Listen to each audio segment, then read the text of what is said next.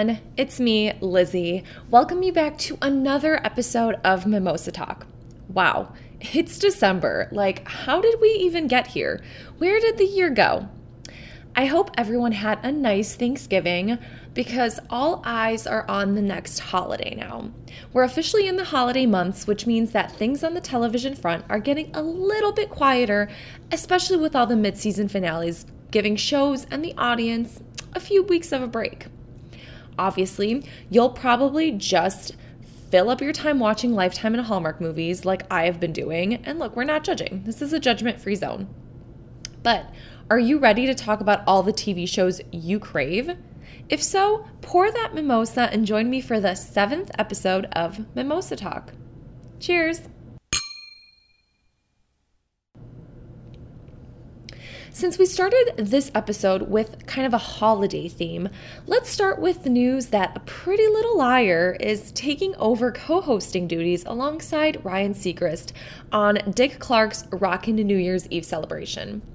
Lucy Hale will be joining the longtime host in New York City, which is kind of a change of scenery for her because for the past few years she's been hosting from the New Orleans location. Broadway star Billy Porter will be taking her place in the Big Easy. Hale is replacing Seacrest's longtime host, Jenny McCarthy, who announced earlier that she would be pulling back on hosting duties to spend some time with her family. Personally, I'm excited about this decision. McCarthy was a natural, but Hale is going to bring a different vibe and a perspective to the celebrations, and I'm just excited to see how she will fare alongside Ryan, who you know has been born to host literally everything on television. Pop star Ciara will also be returning to lead us into 2020 from the Los Angeles celebrations. None of the performing artists have been announced just yet, but it's only a matter of time since New Year's Eve is just, 20-something days away. I really cannot believe that this year has just flown by. New Year's Rockin' Eve celebrations kick off at 8/7 Central on ABC on December 31st. Fuller House is gearing up for its 5th and final season. Netflix officially gave us a premiere date for the first half of the season coming out on Friday, December 6th. All of your favorite characters, well, except for Lori Loughlin, are returning according to the trailer. And the Full House is only getting fuller with the addition of Jimmy and Stephanie's unnamed baby. The new baby storyline is going to provide us with plenty of fun and hilarious plots. Plus, it'll give us a sweet parallel to the first season of Full House when Michelle Tanner was just a little baby. But the baby isn't going to be the only focus of the series. After all, there are like 15 people living in that household. And according to Ramona, quote unquote, legally, if 3 more people move in, they have to register as a commune. Other plot lines revealed in the trailer include a possible DJ and Steve wedding, because that's been a long time in the works. But personally, I'm more of a Dr. Matt Harmon fan, so hopefully he's going to get a love interest that's, worthy. When Ramona says there's going to be a lot of love in the household, she's not lying. In addition to a possible Steve and DJ wedding, Jimmy and Stephanie are engaged and planning a wedding, and so are Kimmy and Fernando, although they've been engaged and divorced for a while now, so who's even keeping track of their relationship at this point? The season won't be without drama, though, as Stephanie realizes that Jimmy is always on the road, and she feels like she's raising her baby alone. And again, paralleling Danny's struggles in season 1 of Full House, DJ assures her that in the Fuller household, family raises family. And by the looks of the guest stars, which is Dad, Danny, Uncle Jesse, and Uncle Joey, that statement holds a lot of value. So block off your schedule on December 6th to binge watch all 9 episodes. The remaining 9 episodes of the series will air sometime in 2020. Disney Plus continues to be the talk of the town. The reboot town, that is. The Lizzie McGuire reboot is causing quite a stir amongst millennials eager to get a taste of their childhood. But the McGuire family isn't the only family reuniting. Penny, Sugar Mama, and the Proud Family will return for brand new episodes. Speculation has been rampant for a few months, but the official confirmation came during Good Morning America when the Jo Marie Payton, the voice of Sugar Mama, revealed that new episodes are coming in February. Quote unquote, yes, on Disney Plus, host Keke Palmer added with enthusiasm. The Proud Family aired for 3 seasons from 2001 to 2005. It's unclear whether Penny Proud will be an adult like Lizzie McGuire, who is going to be in her 30s, or if the series is going to pick up where it left off. Either way, we're pumped. Fans of Grey's Anatomy, your show is on the move. Series showrunner Krista Vernoff told Deadline that the show is going back to its roots, a 9 p.m. time slot and sexier content in 2020. Apparently, going from 8 p.m. to 9 p.m. gives them room for more risque adult content. She said, there are different rules for a 9 p.m. show than there are for an 8 p.m. show, and we hope to take advantage of those rules. Grey's was definitely allowed to be a sexier show when it was on 9 p.m., so we are excited to change back to our previous Thursday time slot. Grey's will make room for the return of spin-off series Station 19. A Million Little Things will assume the 10 p.m. time slot, while How to Get Away with Murder is on hold until April 2nd, when it returns for its final 6 episodes. Grey's Anatomy will open its doors again on January 23rd. On a more somber note, Melissa Benoist, who plays Supergirl on the CW series of the same name, revealed she's a real-life superhero. The day before Thanksgiving, the actress posted a video in which she read out loud a piece she wrote about her experience with domestic violence, which she refers to as intimate partner violence, or IPV for short. Quote, I am a survivor of domestic violence, which is something I never in my life expected I would say, let alone be broadcasting into the ether, Benoist said in the video. He could be charming, funny, manipulative, and devious. She revealed that the abuse happened 5 months into their relationship. It was emotional at first, with her partner becoming jealous about romantic or flirtatious scenes at work, to the point where she avoided them. It eventually progressed into physical when he threw a smoothie at her face. Quote, the stark truth is I learned what it felt like to be pinned down and slapped repeatedly, punched so hard the wind was knocked out of me, dragged by my hair across pavement, head-butted, pinched until my skin broke, shoved into a wall so hard the drywall broke, choked, she continued. I learned to lock myself in rooms, but quickly stopped because the door was inevitably broken down. I learned to not value any of my property, replaceable and irreplaceable. I learned not to value myself. Benoist was convinced enough was enough when her partner threw an iPhone at her face. She mentioned that as he drove her to the hospital, they'd had to concoct a fake story to tell everyone about how she fell into a potted plant. Quote, the impact tore my iris, nearly ruptured my eyeball, lacerated my skin, and broke my nose, she said. My left eye swelled shut. I had a fat lip. Something inside of me broke. This was too far. Benoist said she confided in friends who suspected the worst was happening anyways, and they helped her get out of the relationship.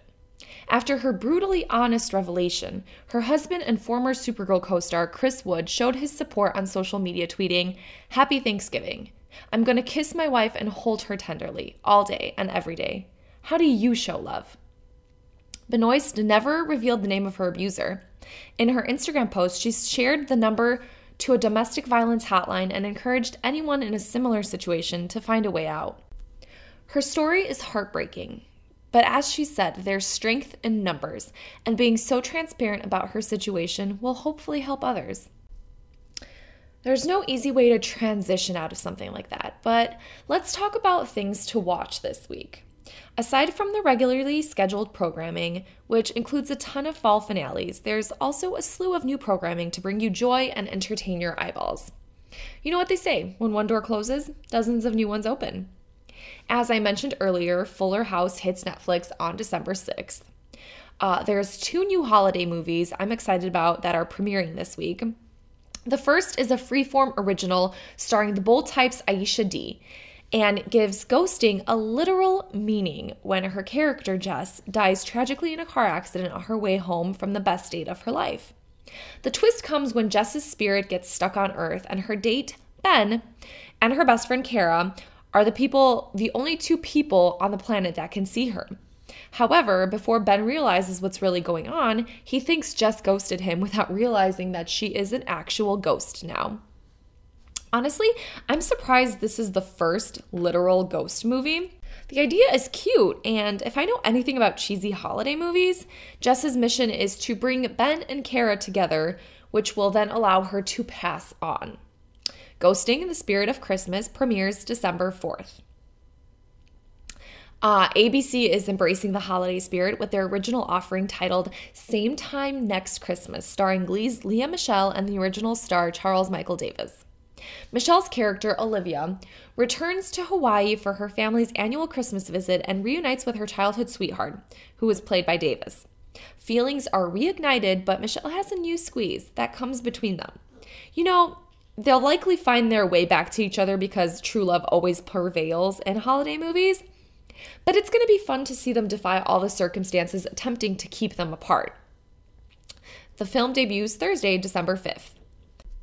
Now, fans of the A Christmas Prince franchise on Netflix can stream the third sequel titled The Royal Baby starting Thursday, December 5th.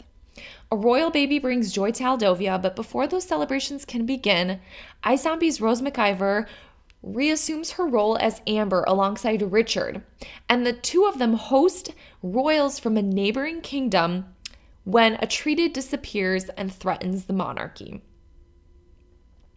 There's a lot to be grateful for this season, and one of those things is Ian Somerhalder returning to the vampire genre. Only this time, Somerhalder hunts the likes of Damon and Stefan Salvatore. He's a vampire hunter in Netflix's new horror drama titled V-Wars. The series is based on Jonathan Mayberry's graphic novel and finds two besties, Somerhalder's character and Arrow's Adrian Holmes, at odds. Somerhalder's Dr. Luther Swan tries to save or defeat Holmes, who becomes a powerful underground vampire leader due to an infection from a virus. V-Wars is available on Netflix starting Thursday, December 5th also. And finally, the wait for the marvelous Mrs. Maisel is almost over. Mrs. Maisel embarks on her world tour on Friday, December 6th on Amazon Prime. The third season of the Emmy Award-winning series finds the character pursuing her comedy career on tour with singer Shy Baldwin. Also, This Is Us actor Sterling K. Brown recurs in the season, and though he's remained mum on the role, he did tease that, quote, "I'm getting together with Midge and it's gonna be awesome." We're ready for it, Sterling. We're ready. Okay, so let's kick off this next part of the podcast with shows that are on hiatus following some intense mid-season finales. As usual, we're ringing the spoiler alarm, so if you haven't watched or aren't caught up on shows, stop listening. Or, if you love spoilers, don't stop listening. It's up to you, but you've been warned. Supergirl and Batwoman both aired their fall finales and gave us a peek into the upcoming crossover Crisis on Infinite Earths in the final moments of both episodes.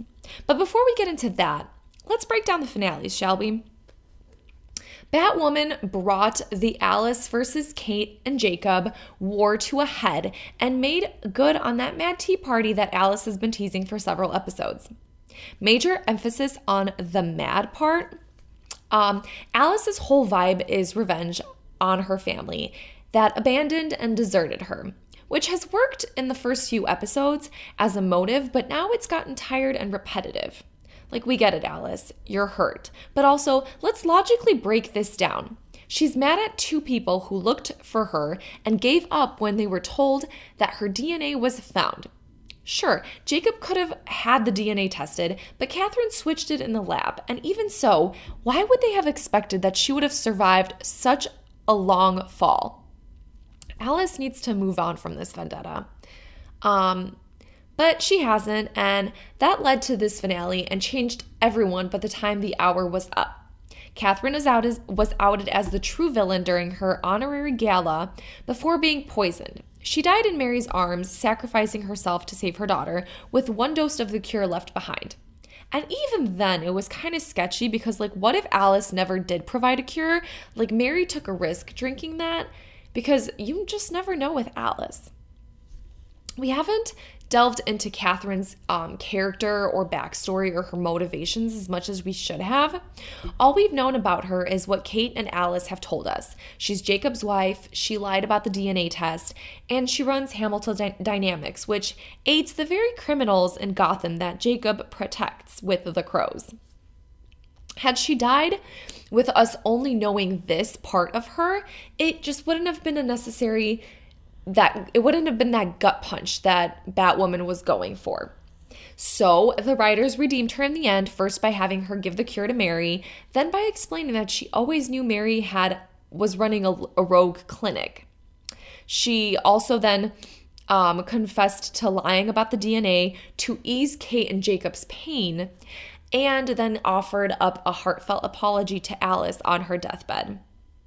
When all was said and done, Catherine's death was painful because she wasn't as terrible as they had painted her out to be. And because it was a huge blow to Mary, who I believe is the true victim in all of this. Mary, one of the most fleshed out and badass characters on the series, just doesn't deserve any of the pain that anyone's been causing her. She didn't deserve to get caught up in Kate and Alice's games or to lose her mother because of them. All she's ever done was help people and ask Kate if Alice is worth it. Now, Kate knows that she isn't. The Alice and Mary showdown was impeccable because they are the show's strongest characters. It was their first time officially meeting face to face, but there's a ton of emotional baggage between them that could have been felt even though they never expressed any of it. Catherine is dead, Jacob was framed for her murder, but all of it could have been prevented by Kate, which makes me think that she's not a good sister and not a good superhero either. There's something to be said for neither Catherine nor Mary figuring out that Jacob wasn't really himself, but whatever. We'll focus on Kate finding out that truth and doing absolutely nothing with it. She tried to warn Sophie, though it was too late, but honestly, Sophie could take care of herself. Why didn't Kate send a text to Mary, the sister who said she was going to the gala with her mother and Jacob? Why didn't she warn people at the gala? She focused on finding Jacob, which is fine, but at the same time, she ignored the fact that Mouse and Alice's goons were crawling the event filled with Gotham's finest. I mean, Kate, where are your priorities? By the end of the episode, Kate vowed to get revenge on her sister, which is something she should have done from the get-go. She was so hung up on believing that Beth was still somewhere deep inside of Alice, and while we saw some glimmers of her appear, it's only because Alice deeply wants to get Kate on her team with Mouse and into her new little family. She loves her sister, but it's not for the right reasons. So there's really no rehabilitating her. If Kate just took care of the problem initially, we wouldn't be in this predicament. This also begs the question, who are the true villains of Gotham? Catherine has done her fair share of evil things, as has Jacob. But Alice and Mouse are doing harmful things for the right reasons. They're fighting injustice in a deranged way that only makes sense to them. Does it make them the villains for pointing out what others are too scared to say? I'm not sure, but it's an interesting setup right now. On a less important note, but one that will likely play a bigger role in saving Jacob on Batwoman 1B, Sophie and Tyler have split up since she's not sure if she's in love with him, and because we all know she has feelings for Kate. For a series where no one is able to make the right decision, that decision came so easily to Tyler. He honestly deserves better, even if we don't know him well enough. And with him out of the way, Kate and Sophie can reunite in time to lead the Crows and save Jacob. Yay! What did you think of the Batwoman finale? Did you like it? Are you over Alice's crusade? Did you expect an actual tea party? Because I'm a little bummed that there wasn't one. Supergirl gave the complete opposite message of Batwoman. In National City, Supergirl and friends believed that people can change for the better if given the chance. Well, that is everyone except for Lena. Malefic and Arcata, aka Andrea Rojas, both put their best foot forward to save the people of National City. Malefic used his Q-waves to counteract Lena's myriad mind control, while Arcata stopped Ramachan from wiping out the population in what was teased as Pompeii 2.0. But Lena? Nope. Our girl did not listen to reason from Supergirl because she felt betrayed and continued to believe that her plan was for the betterment of people. She actually said, quote unquote, sometimes the good guys don't win. And that paralleled Lex's deranged, I've always been the hero response to the Monitor. Yup, she's a Luthor through and through. And although Supergirl doesn't want to paint her as a villain, the truth is she kind of is. Alex pointed out that Lena has done her fair share of keeping secrets and lying, usually for her own benefit, which is different than what Supergirl did and why she lied to Lena, because that was to protect her. So honestly, Lena's a bit of a hypocrite. We want to feel sorry for her, but should we really? I don't think so. And yes, I said Lex Luthor because he's out there and alive. That was one of the many of the Crisis crossover teases. The Monitor told Luthor that he was finally going to get to become the hero he's always wanted to be. But Lex wanted to talk about his sister first, which honestly doesn't bode well for Lena. The other Crisis tease came when Malefic jetted off to Mars, and then the Monitor appeared and informed John that he passed his test. Making amends with Malefic allowed him to no longer carry the burden of the past, so he's now ready to face the next crisis. Okay, John, we believe in you. Supergirl seems to have a better tie into the Crisis crossover than Batwoman, whose episode was completely removed from any of the Crisis teases. On Supergirl, there was also the Ramakan situation in which Supergirl, John, and Arkada defeated him, and then Gamma took over after basically saying he was worthless. She also referred to another she, giving her the orders, which I'm guessing refers to Leviathan, which might be the woman that we've been seeing with Eve and talking to Arkada. The fact that the universes are aligned likely also plays a role into the Crisis timing, which brings us to that final scene. The teaser jumped to Central City as Nash Wells, presumably on his way to becoming another DC Comics character, Pariah, was seen in the sewers standing in front of a door as he uncovered a secret passageway. He revealed he traveled multiverses to kill the Monitor, but now that he was here, he couldn't bring himself to do it since the Monitor saved his life. Nash then submitted to the Monitor, punched in some old symbols, and a golden light illuminated the screen. Where did he go? Who will he meet? What will he become? All those answers are coming for you when this crossover kicks off with Supergirl on December 8th, Batwoman on December 9th, The Flash on December 10th, and Arrow/Legends of Tomorrow on January 14th, 2020. Chicago Med and Chicago PD both went out with a bang that leaves relationships and lives hanging in the balance. Throughout the hour, Natalie's memories came back to her and made her realize that she's been so rude to Will Halstead. But they say timing is everything, and Halstead finally moved on from Natalie after she told him to get out of her life. When she confronted Will to tell him that she remembered what she came to say to him that night in the car, Will didn't really care. He realized they were toxic to each other and better off alone. Finally, am I right? Like, it took him this long to come to that conclusion. Not even Natalie's I love you could change his mind, and he basically just walked away and left her heartbroken. And she won't be finding solace in Philip's arms because he turned out to be a pathological liar. Hey, at least we were right about him. He abandoned baby Sophie because, according to his brother-in-law, there was no longer a benefit to taking care of her. He no longer had Natalie because she broke up with him, which meant that he was free to do whatever it is pathological liars do. The worst part is that baby Sophie needed an intricate surgery, and he gave a do not resuscitate order because, again, Philip is a monster.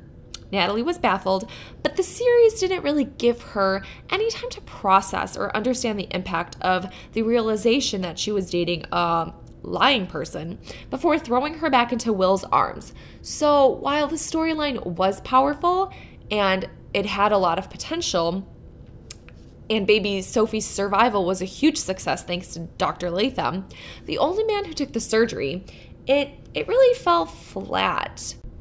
Unless they plan on bringing Philip back to deliver that gut punch on this revelation, I think the storyline is a done deal. Will Natalie try to win Will back? Will she move on? I personally think she just needs to figure out her own life. She's bounced from relationship to relationship, constantly relying on men, and she hasn't just had time to be alone, which is just what she needs. April and Ethan butted heads about her pregnancy. Ethan's been pushing to have a baby, and we can't really blame his excitement since April wasn't forthcoming about her issues.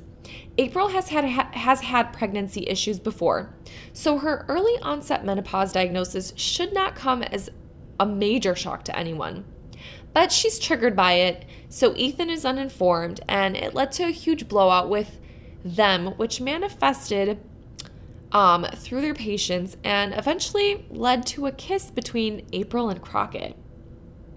You know, April and Ethan's back and forth relationship has been kind of draining on the audience, and just when we all thought it was getting better, they went back into old habits. So, in a way, I'm kind of rooting for Crockett.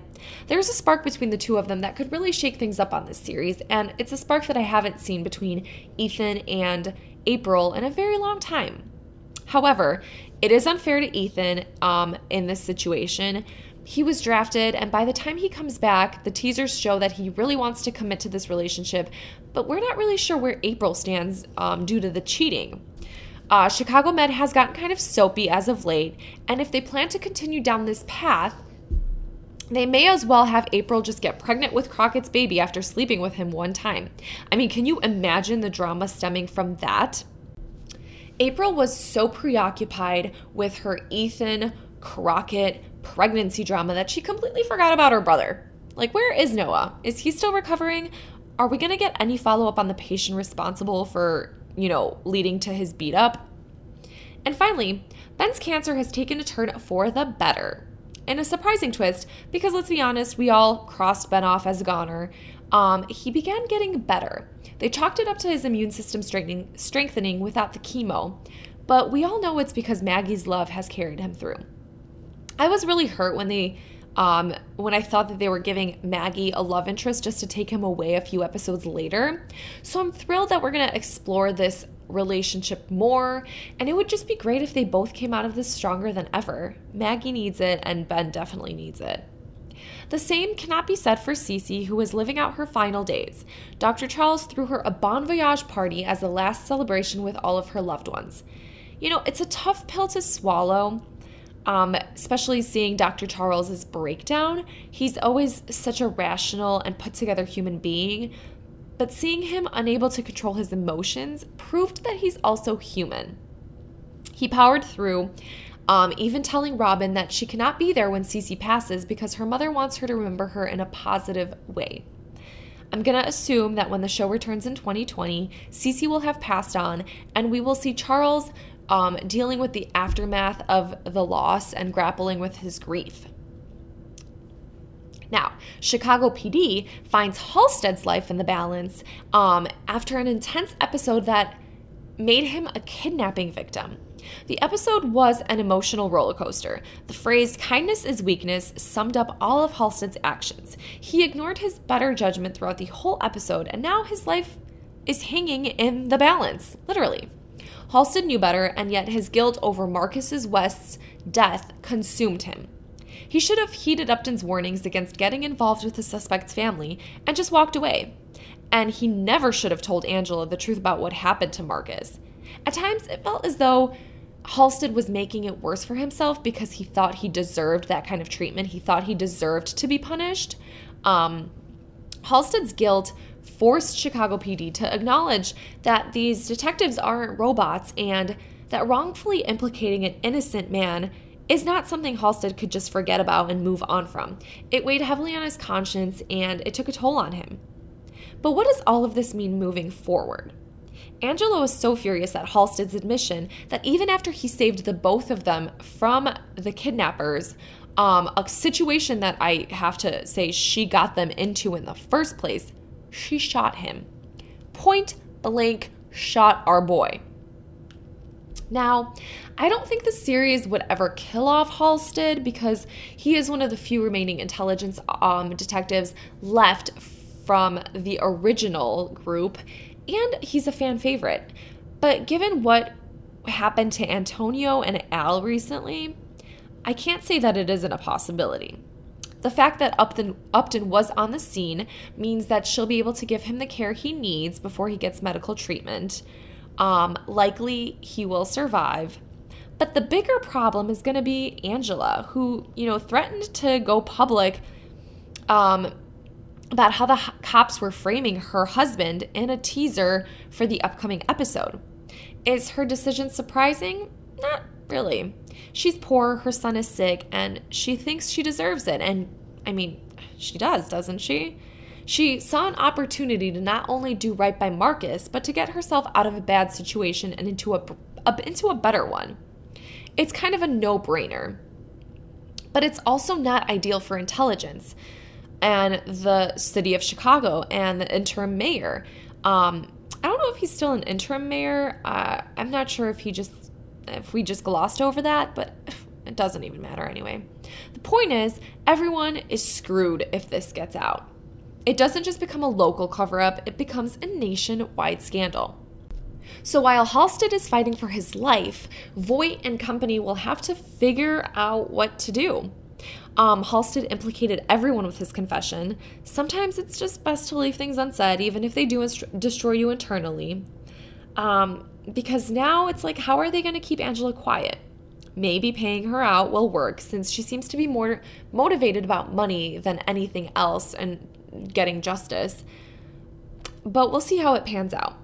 Halstead's near brush with death will likely also bring him and Upton closer together, which fans have been waiting for. So yeah, that's pretty much the gist of that fall finale. There was a little bit of a mention of Baby Burgess, though nothing has been made public to intelligence and no decision has been made between them. So I guess we're staying tuned to the next part of the season. Both Chicago Med and PD return on January 10th, 2020. How is it possible that This Is Us manages to make holiday episodes more emotional every single time? Thanksgiving has always been a huge deal for the Pearson family, and just like Nikki mentioned, Jack Pearson's traditions are the backbone of the shindig. The series does an impeccable job of keeping Jack's memory alive, even though he's been gone for years now. And it's done in the smallest moments that could be glossed over if not for the beautiful parallel that they offer the present-day storylines. Traditions like 5 pounds of shrimp started with Jack and Nikki ditching their less than joyous Thanksgiving celebrations at home to watch a game at the bar. When Nikki won a good sum of money from a deal he made with a friend, they splurged by ordering an obscene amount of shrimp. As Nikki attended his first Thanksgiving with the Pearson clan and tagged along with Randall and Annie as they picked up some left-behind belongings from their old house, he realized that despite erasing him, Jack never forgot about him. He'd quote Leonard Cohen's song and call it a poem, just like Nikki did, and he'd explain the song to his kids the same way his brother explained it to him.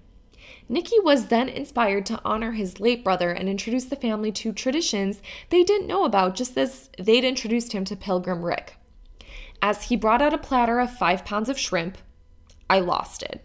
Again, such a small moment, but it has so much power in the context of their storytelling. And then they took it even further, later showing Kate and Toby's son, adult Jack, hosting his own Thanksgiving with his pregnant wife and bringing out 5 pounds of shrimp. Jack's impact has spanned decades, and even though his grandchildren have never met him, they still honor him because of how important he was to their parents. Rebecca's deteriorating memory storyline was front and center as she attempted to ignore the ugly truth until she no longer could. Can I just say that Mandy Moore is such an incredible actress. The whole time I could feel her confusion and her fear in her body language and movements. The camera angles made it seem like there was sometimes looking through her disoriented point of view, and that helped drive so many of those emotions. When she finally made her way back home from the movies, she admitted to Randall that she needed to see a doctor, which immediately put a damper on his holiday. But surprisingly, the moments we saw of Rebecca's forgetfulness, including the scenes where she thought she saw young William and when she lost her phone and panicked at a Chinese restaurant, none of those took place at this Thanksgiving. Those scenes were happening in a future timeline, 9 months in advance. The police picked her up and returned her home to the log cabin where Miguel, Kate, and Kevin were waiting to celebrate their big 4-0. And this flash forward revealed a whole lot. For starters, Randall wasn't there because they aren't on speaking terms anymore. Does that mean just him and Kevin, or is that Randall and the whole family? And what could have changed so drastically in 9 months? Was Kevin upset that Randall knew about Rebecca's deteriorating state and didn't say anything to them? Toby wasn't seen at the party, and neither was baby Jack, which isn't a good sign at all. Kate wasn't a fan of CrossFit Toby in the present day, and truthfully, I wasn't either. I am all about getting fit and healthy, but there's no need for it to consume your life. Kate didn't bring it up to him because she didn't want to upset him, but that text message she saw on his phone spells trouble. I'm guessing Lady Kryptonite is his CrossFit trainer or nutritionist that's supposed to keep him on track, but he's clearly talking to other people about his marriage and isn't happy with how Kate's responding to his new lifestyle. Like Beth said, talking to other people about what's happening in between you and your husband is how you enter dangerous territory in your marriage. These two need to get brutally honest with each other, even if it hurts, if they want a chance at salvaging this relationship. I'll say though, nothing is ever as it seems on This Is Us, so maybe they do overcome this, and Toby and baby Jack's absence during the 40th birthdays have, a reasonable explanation. Maybe it has nothing to do with what's happening. Then again, maybe this time what we see is what we get. Someone else was at the 40th birthday too, though they remained off screen, and it was Kevin's pregnant fiance. Okay, I guess a lot really can change in 9 months. When Kevin told Randall he wanted to start a family by 40, Randall kind of laughed it off and told him to find a girlfriend first, but Kevin just proved that he's capable of doing whatever he sets his mind to. So who is this mystery fiance? The fact that it's only been 9 months makes me think it's someone Kevin already knew, and that points to either Sophie or Cassidy. I can see either happening, honestly. But 9 months also means that it could have been a quick relationship and the woman is someone we've never met before. It could be less exciting, sure, but maybe that first start is exactly what Kevin needs. Secondary storylines included Shauna living her best life, which took a toll on Beth and Deja. Beth wanted Shauna to be doing well, but when she found out she felt intimidated that she and Deja had this connection that Beth wasn't a part of. Meanwhile, Deja was upset her mom found out a way to be a person, the kind of person she always wanted her to be, but without her. Both Deja and Beth found a way to accept Shauna's new lifestyle and be happy for her, which was sweet. I guess my only concern was why Shauna never invited Deja over to her new apartment with a fireplace. Were they not supposed to see each other? If she's in such a good headspace in her life that she's hosting potlucks with her coworkers, why wasn't she able to include Deja in it occasionally? Tessa's coming out storyline also proved that Kevin is going to be a great father. As we know, not all coming out experiences are this positive, but it's nice that This Is Us showcases the positivity that could be in 2019, because there are people and families that are open and accepting, like the Pearsons. So we'll see where our journey with This Is Us takes us in 2020, but we'll meet back here on January 14th for new episodes. The Good Place finale was all about Chidi Anagonye and his inability to make a decision ever. Chidi has been sidelined for much of the 4th season since his memories have been erased. He's been participating in the neighborhood's activities, sure, but the Chidi we know and love hasn't been able to help out the team directly with saving humanity. Until now. As human life hangs in the balance, Chidi is the only one that can figure out what to do next. Much of the episode happens in slow motion as Michael snaps his fingers to restore Chidi's memories. We see those key memories pop inside Chidi's mind and restore him to his full potential. We see Chidi as a child trying to save his parents' marriage. We see him during his college dating years, and we even see soulmates that Chidi has encountered in the afterlife that we've never seen before, probably because it would take ages to go through all of Michael's 800 reboots. The flashbacks allow us to see how Chidi has changed over the course of his life, leading up to this very moment where he's called upon to make a decision that will affect the whole universe. No pressure, right? But also, These moments dive deeper into Eleanor and Chidi's love story, specifically how she played a role in making him a more decisive and less anxious person. They've both made each other better, even if soulmates were never a real thing. All of this forms the Chidi that snaps back to reality and is certain of one thing and one thing only. Eleanor is the answer, something he wrote and allowed Janet to hang on to. A sweet callback to the first time Eleanor realized that this was really the bad place and wrote herself a note to help her find Chidi after Michael's reboot. Chidi wakes up and he's confident that there's never just one answer because things changed as situations and circumstances do. So while we don't know what his solution will be, that will guide the remaining 4 episodes, we do know that Chidi has finally found the confidence to make a decision and stick by it, regardless of whether or not it's the right one. And you know what? I don't want to put too much stock into the ending because inevitably someone's going to be disappointed, as is often the case with finales.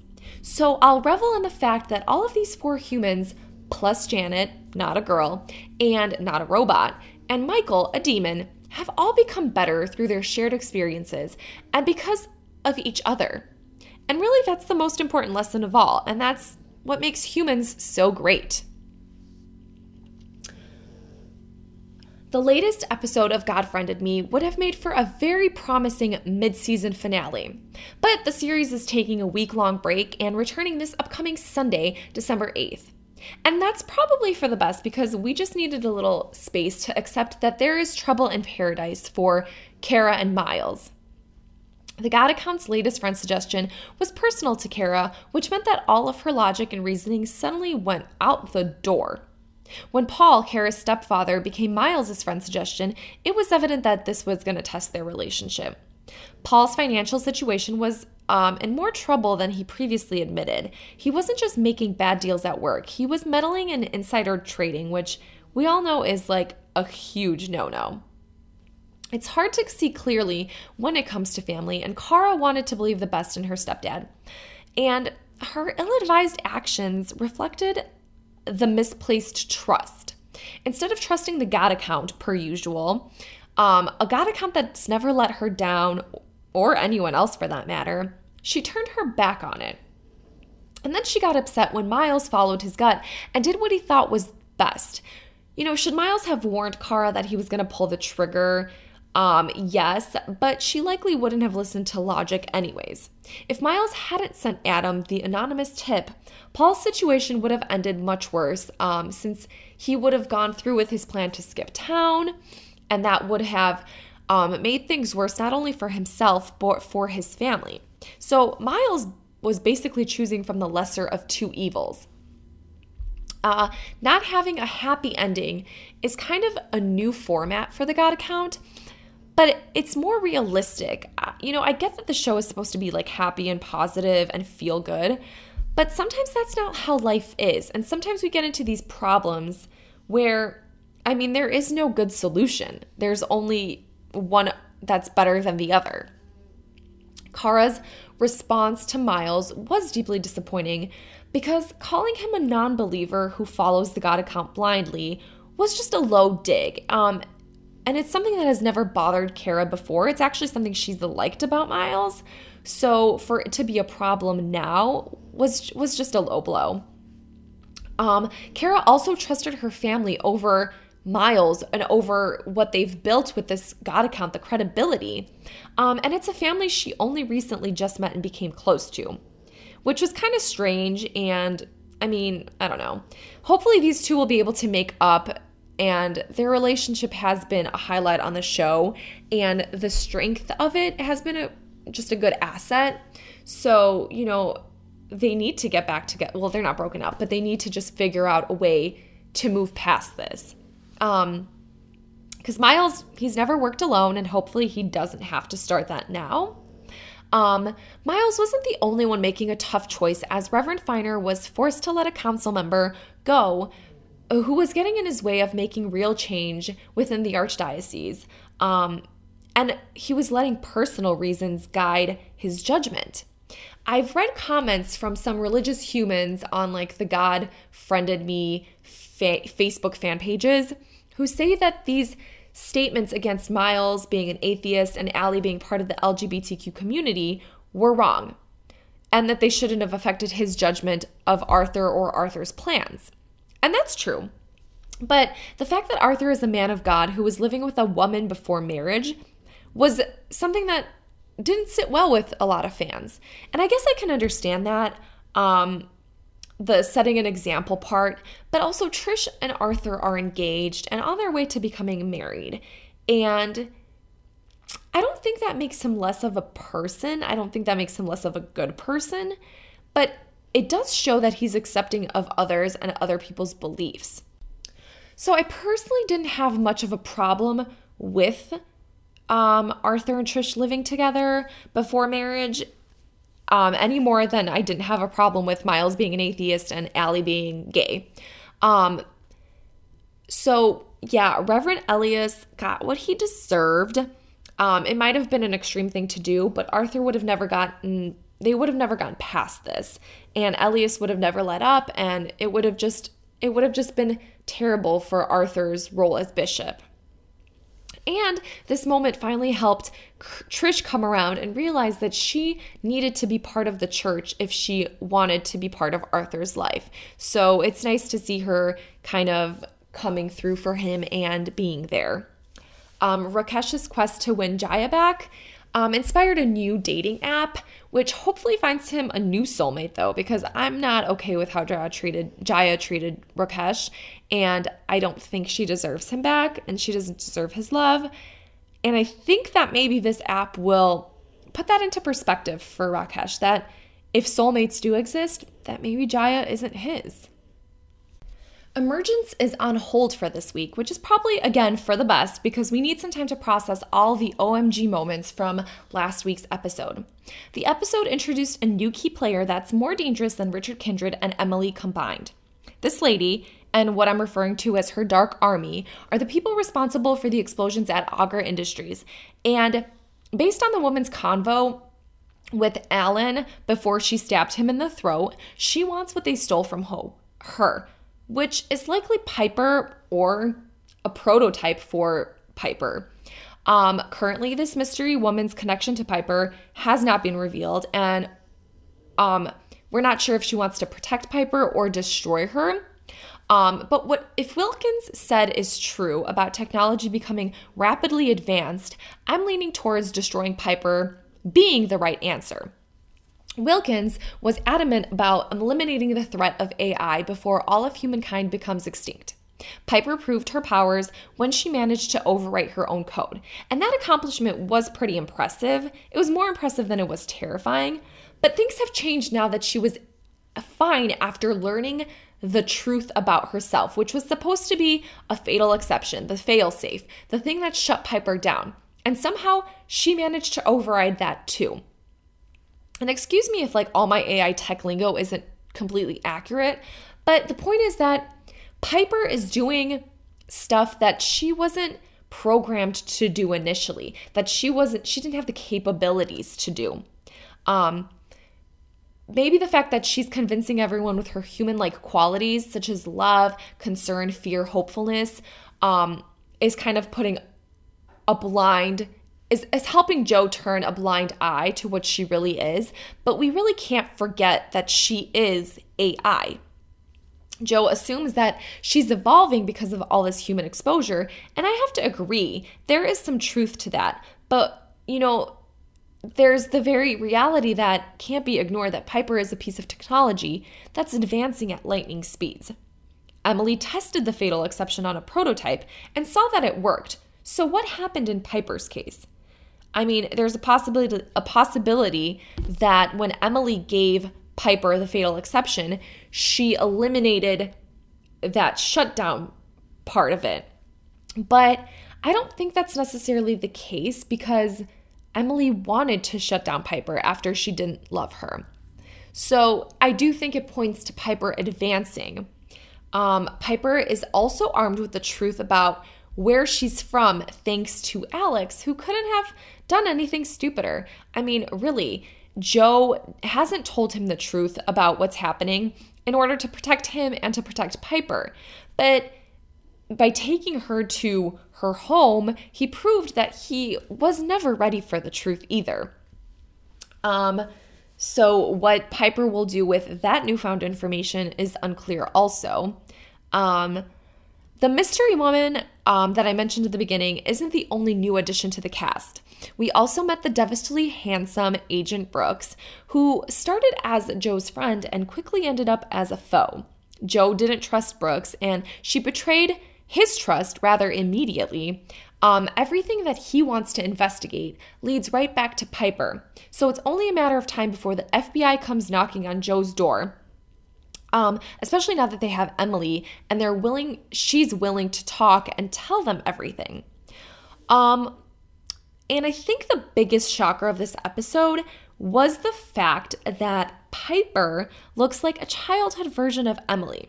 It probably doesn't have a bigger meaning other than just making Emily seem crazier than we already thought she was, but it was really shocking, and it really does explain why Emily is so obsessed with this specific AI. And I also think it means that we're not done with Emily. But I do think that the writers have failed to flesh her out or take advantage of the kind of promising villain she would be. So hopefully being with the FBI doesn't stop her. I mean, I think there's more story to tell. I think that she has more potential, and I think she's smart enough to play her cards right here. But we'll see. The mid-finale airs Tuesday, December 10th, so look out for that. The Resident is criminally underrated as a series. I've said this before and I'll say it again. It just does not get the love that it deserves. And sadly, it doesn't seem like that's going to change anytime soon. Because the Thanksgiving Day episode that aired last Tuesday was one of the lowest rated to date. And it was so good. That's not even fair. Aside from the medicine and health aspect of the series, the bulk of the episode questioned what it means to be a family and looked at different familial relationships as AJ Austin reunited with his adoptive family and his birth family for their first joint holiday. He met his brothers, his adoptive parents met his birth parents, and though things were a little dicey at first, by the end of the night, everyone embraced the new normal and even cracked some jokes about giving him up. He said it was too soon, but it was kind of funny. It was heartwarming to watch and to see that there's a reason why AJ is this all-around great and genius man that he is. It was a little light on the Mina and AJ moments, and I prefer that we get a bit more of those before the season ends. But it was nice to just see him form a bond with his family and his two brothers and just really spend a holiday getting to know himself. For whatever reason, Thanksgiving on television is usually a time of drama and shaky family dynamics. And that was the case for Nick, whose sexy Thanksgiving with Conrad was interrupted when her dad arrived with his new friend, an addict recently clean, whom he met while he was volunteering at the hospital. It was immediately evident that Kyle was trying to fix this girl in a way that he couldn't fix Jessie. But after she stole a bunch of Nick's jewelry and probably pawned it off to buy drugs, Nick made it clear this woman was not Jessie. The first holiday without Jessie was a tough thing for them, though it brought them closer together because all they have now is each other. And even then, Kyle felt like he was bothering and cut out early to watch some home videos of when Thanksgiving truly was the best holiday for the family. And as he was sitting there crying, I admit I shed more than a few tears watching this broken father remember the good times. It's really a nice reminder of what this holiday is all about and to cherish those we're spending time with, because we never know if we'll get another moment like this, another moment where all these people are in the room together at the same time. Things change so quickly, and in the blink of an eye, your loved ones could be gone. And the resident shows that to us week after week. So really, just take this time, this holiday season, to just love your family members and be grateful for them. Nick did just that when Conrad came back from the hospital after a day of saving lives, many of which were caused by Thanksgiving accidents. Who knew Thanksgiving was such a dangerous day? Dr. Bell is playing with fire as he pushes back against Red Rock's demands. But this isn't his first rodeo. If he could handle crazed Lane Hunter, he can handle this. Bell is so good at playing both sides, he can literally veer into the dark side because that's where he started off. But his perspective has changed immensely since being surrounded by good doctors who prioritize patients and patient care. So I'm excited to see his storyline unravel and how he's going to overcome Red Rock. Riverdale continues to get more bonkers by the minute, and you know that statement is true when the Thanksgiving episode loosely throws around the word cannibalism. Elsewhere in the episode, Jughead and Betty linked up to solve the mystery of Mr. Chipping's death. An ice storm hit Riverdale, and Archie got a gun pulled on him at his dinner at the rec center. No matter how much sleuthing Betty and Jughead do, Brett and Donna are one step ahead of them, mainly because Jughead still hasn't learned not to talk about his plans and theories out loud for everyone to hear in the hallway. Everyone in the school is against him, so he needs to be on alert at all times. Betty and Jughead thought that they'd outsmarted Brett and Donna, but they were really helping them frame Mr. Chipping. Women tend to not come forward about sexual assault out of fear that no one will believe them. Sadly, Riverdale is kind of perpetuating that by offering up Donna's affair storyline with Mr. Chipping, which seems to be fabricated in order to destroy his identity, integrity, and squash any doubt that his death was anything but a suicide from being a terrible person. And maybe she's telling the truth. It could be. But the way this is playing out and the way she brought up the story, it seems like a lie. At first, Mr. DuPont tried to convince Jughead that Chipping's alcoholism played a role in his death. But when that didn't work, they attempted to make him a suicidal predator. So, honestly, everyone at Stonewall Prep is in on it, and they're determined to shut Jughead's investigation down because he'll likely figure out the school's deepest and darkest secrets, which I hope he does because I'm really curious. Then there's Brett and Donna setting up a camera that is videotaping everything in Jughead's dorm room, including his more intimate moments with Betty. Are they going to try using that against him? Do they think that they'll have the same power over Jughead as they did over Mr. Chipping? The good news is that neither Betty nor Jughead truly believe what's being presented, and Betty has it all mapped out on her investigation board, so she'll likely get to the bottom of this and whatever the secret society is involved in. Archie's Thanksgiving plans went sideways when Dodger's family showed up at the kickboxing gym to get some revenge. The deep-fried turkey explosion caused enough of a distraction for Mary to grab the gun and threaten to kill them all if they didn't get out of Dodge. Badass Mary, welcome, and where have you been? Hiram Lodge is now mayor because, of course, he is, and people are not pleased. Veronica threw their whole turkey dinner onto the ground, and he almost came to blows with FP, who then realized he was going to become a serpent and a sheriff at the same time. Bless Riverdale. Just bless them. But the most disturbing storyline came out of Thistle House.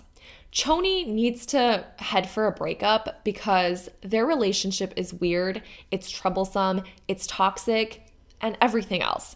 Like, why is Toni still staying there? Why is she going along with Cheryl's plans to convince her family that they've eaten Uncle Bedford? Why is she killing? Why is she allowing Jason's corpse to remain in the home? Like, what is going on here?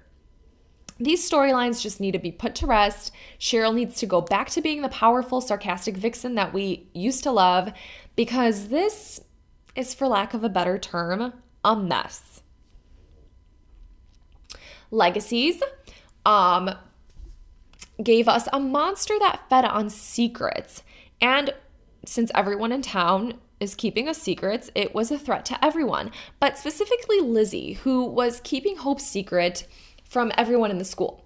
By the end of the episode, everyone's memories were returned thanks to Josie, who traveled all the way to New Orleans to do the right thing despite not wanting anything to change.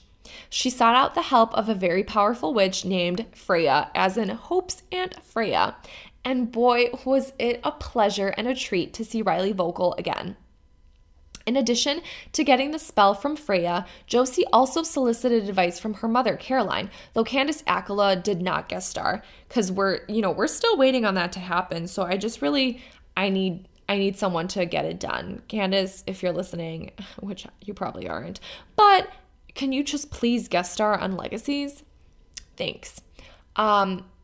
So Caroline gave Josie some good advice via a phone call, telling her that people deserve to get their memories back no matter how difficult they were for everyone.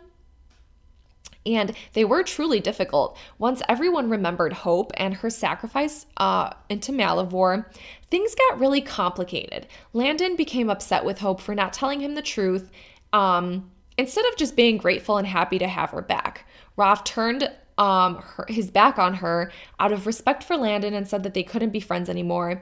Josie wasn't around because she was too preoccupied with her Landon drama, and Lizzie was out with Sebastian, who she found out was a real person. So, hey, at least that's a good thing. She's not crazy. He actually is real. And Hope was left all alone after going through all of that, which then made for a really sweet reunion between her and Aunt Freya, who came to Mystic Falls to see the niece that she'd intentionally forgotten. It was a sweet moment. Although we really do need more Aunt Freya this season. I want to see Keelan. I want to see her son, Nick. That's a tribute name to Niklaus. Like, how cute is that? She even mentioned that she's thinking of enrolling him in the Salvatore School for the Gifted. So that would be potentially an awesome connection for Hope to have some family members around. Let's see. There's a love triangle between Hope, Josie, and Landon that I've found to be particularly interesting. And I even wrote a piece about how this series has revamped the love triangle. And yes, that pun is intended. Julie Plec and her writers have written this love triangle that's completely different than anything previously in her arsenal. So if you want to read about that, that's on tvfanatic.com. But for this purpose, I think it's just telling that Landon went to check in on Josie and allowed his anger at Hope to take over. And maybe it's easier for him to just talk to Josie. Maybe it's his relationship is stronger with Josie and he'll continue dating her despite knowing the actual truth about what Hope did. And I think that would be kind of fun because that at least gives the writers some room to play with a new love interest for Hope, though I really don't want it to be Raphael because he let her down multiple times. But maybe it is, one of the muggles at school that just told her that she should ask him out, or somebody else that we haven't considered. Hope needs, if Landon's going to be with Josie and he's going to be happy about it, then Hope needs some love in her life. And finally, we're moving on to Dynasty. Thanksgiving at the Carrington household was all about revenge, but that's not a surprise to anyone, really. Adam was up to his usual shenanigans, though this time he roped in Crystal to help him bake Blake's favorite holiday pie. Crystal agreed out of the kindness of her heart because she is kind of a good person, but Adam and Nadia conspired and planned something evil. When Crystal wasn't looking, Nadia turned up the oven, ultimately burning the pies and forcing Crystal to go out of her way to pick up some more pecans, which she failed to do because her tires were slashed.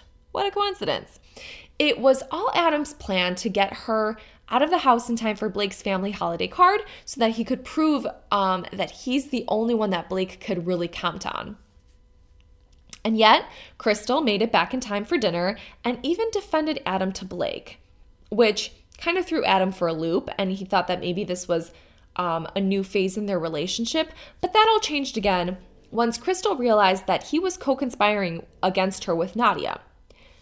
But none of that even comes close to the ultimate twist that I did not see coming. And please tell me if you did see this coming, because my jaw like fell to the ground. Turns out Fallon has been paying Nadia, who probably isn't even a real nurse, to get close to Adam. Like, what a juicy twist. What is she plotting? This brings me so much joy because 1, Adam will finally get what's coming to him, and 2, Fallon is a step ahead of Adam when this whole time it seemed like he kept outsmarting her. Like, we should have never doubted our girl. Sammy met a new squeeze with PR guru Fletcher. For now, Fletcher's motivations seem innocent enough, but no one on Dynasty is ever what they seem. Fletcher came out of nowhere determined to help Sammy and get close to him, so he has to have an ulterior motive. Blake enjoyed a stressful but thankful holiday ahead of possibly going to prison. It's why he was so hellbent on having the whole family there together. It's times like these when your freedom is on the line that it makes you really grateful for all that you have. I'm not saying the sentiment will last because this is Blake Carrington after all, but it was nice for, the few seconds it was for what it lasted. At least going into trial, Blake will now have his sidekick Anders next to him, who figured Sammy was in good hands since he did one good thing for the hotel, and so he left to return to the manor. From a storytelling perspective, this definitely allows Anders more opportunity, as there was only so much he could do at the hotel interacting with Kirby, Sammy, and sometimes Culhane. Fallon and Liam's story arc felt a bit dull. Seeing her make a fool of herself to win over Landon so she could hire him for her magazine wasn't the boss babe attitude that I like seeing from Fallon. She doesn't need to be begging people to work for her. I mean, she's Fallon freaking Carrington.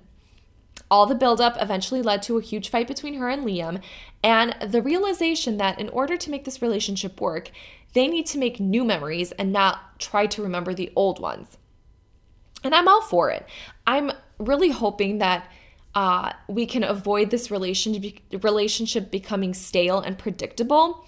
And a show that has so much drama and twists, it would be easy for them to get lost in the shuffle and their chemistry to fizzle out. So I really hope that doesn't happen because I really, truly love them as a couple.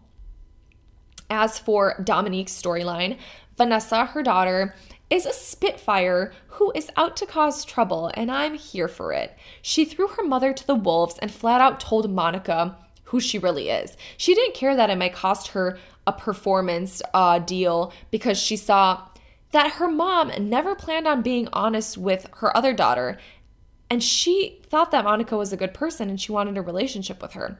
The verdict is still out on whether that's going to happen or not, but at least we know Vanessa is the type of person who will challenge her mom and hold her accountable and not just follow suit. The fall finale of Dynasty is coming up this Friday, December 6th, and it's titled The Sensational Blake Carrington Trial.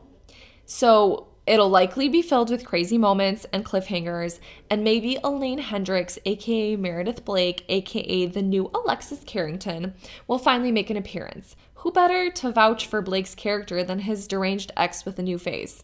Am I right? And that wraps up this episode of Mimosa Talk. Plenty of finales happening as we wrap up the year. Plenty more finales coming this week. But also a lot of bingeable shows are premiering for you to fill your schedule with. So enjoy this slightly less packed TV month because come 2020, shows are going to be taking over your life again. Check out all my musings at craveyoutv.com if you're interested. It would be awesome if you followed us on social media at both CraveYouTV and Mimosa Talk. And as always, feel free to leave comments about what shows you love, what you hate, and what you recommend I watch. I'm always open to any suggestions. Thank you for joining me again. Thank you for listening. And if you know any TV lovers who could benefit from this podcast or just want to listen to a girl go on and on about TV shows, share my podcast with them. I always appreciate it. I'll see you next time, my TV-loving, mimosa-drinking friends. Cheers!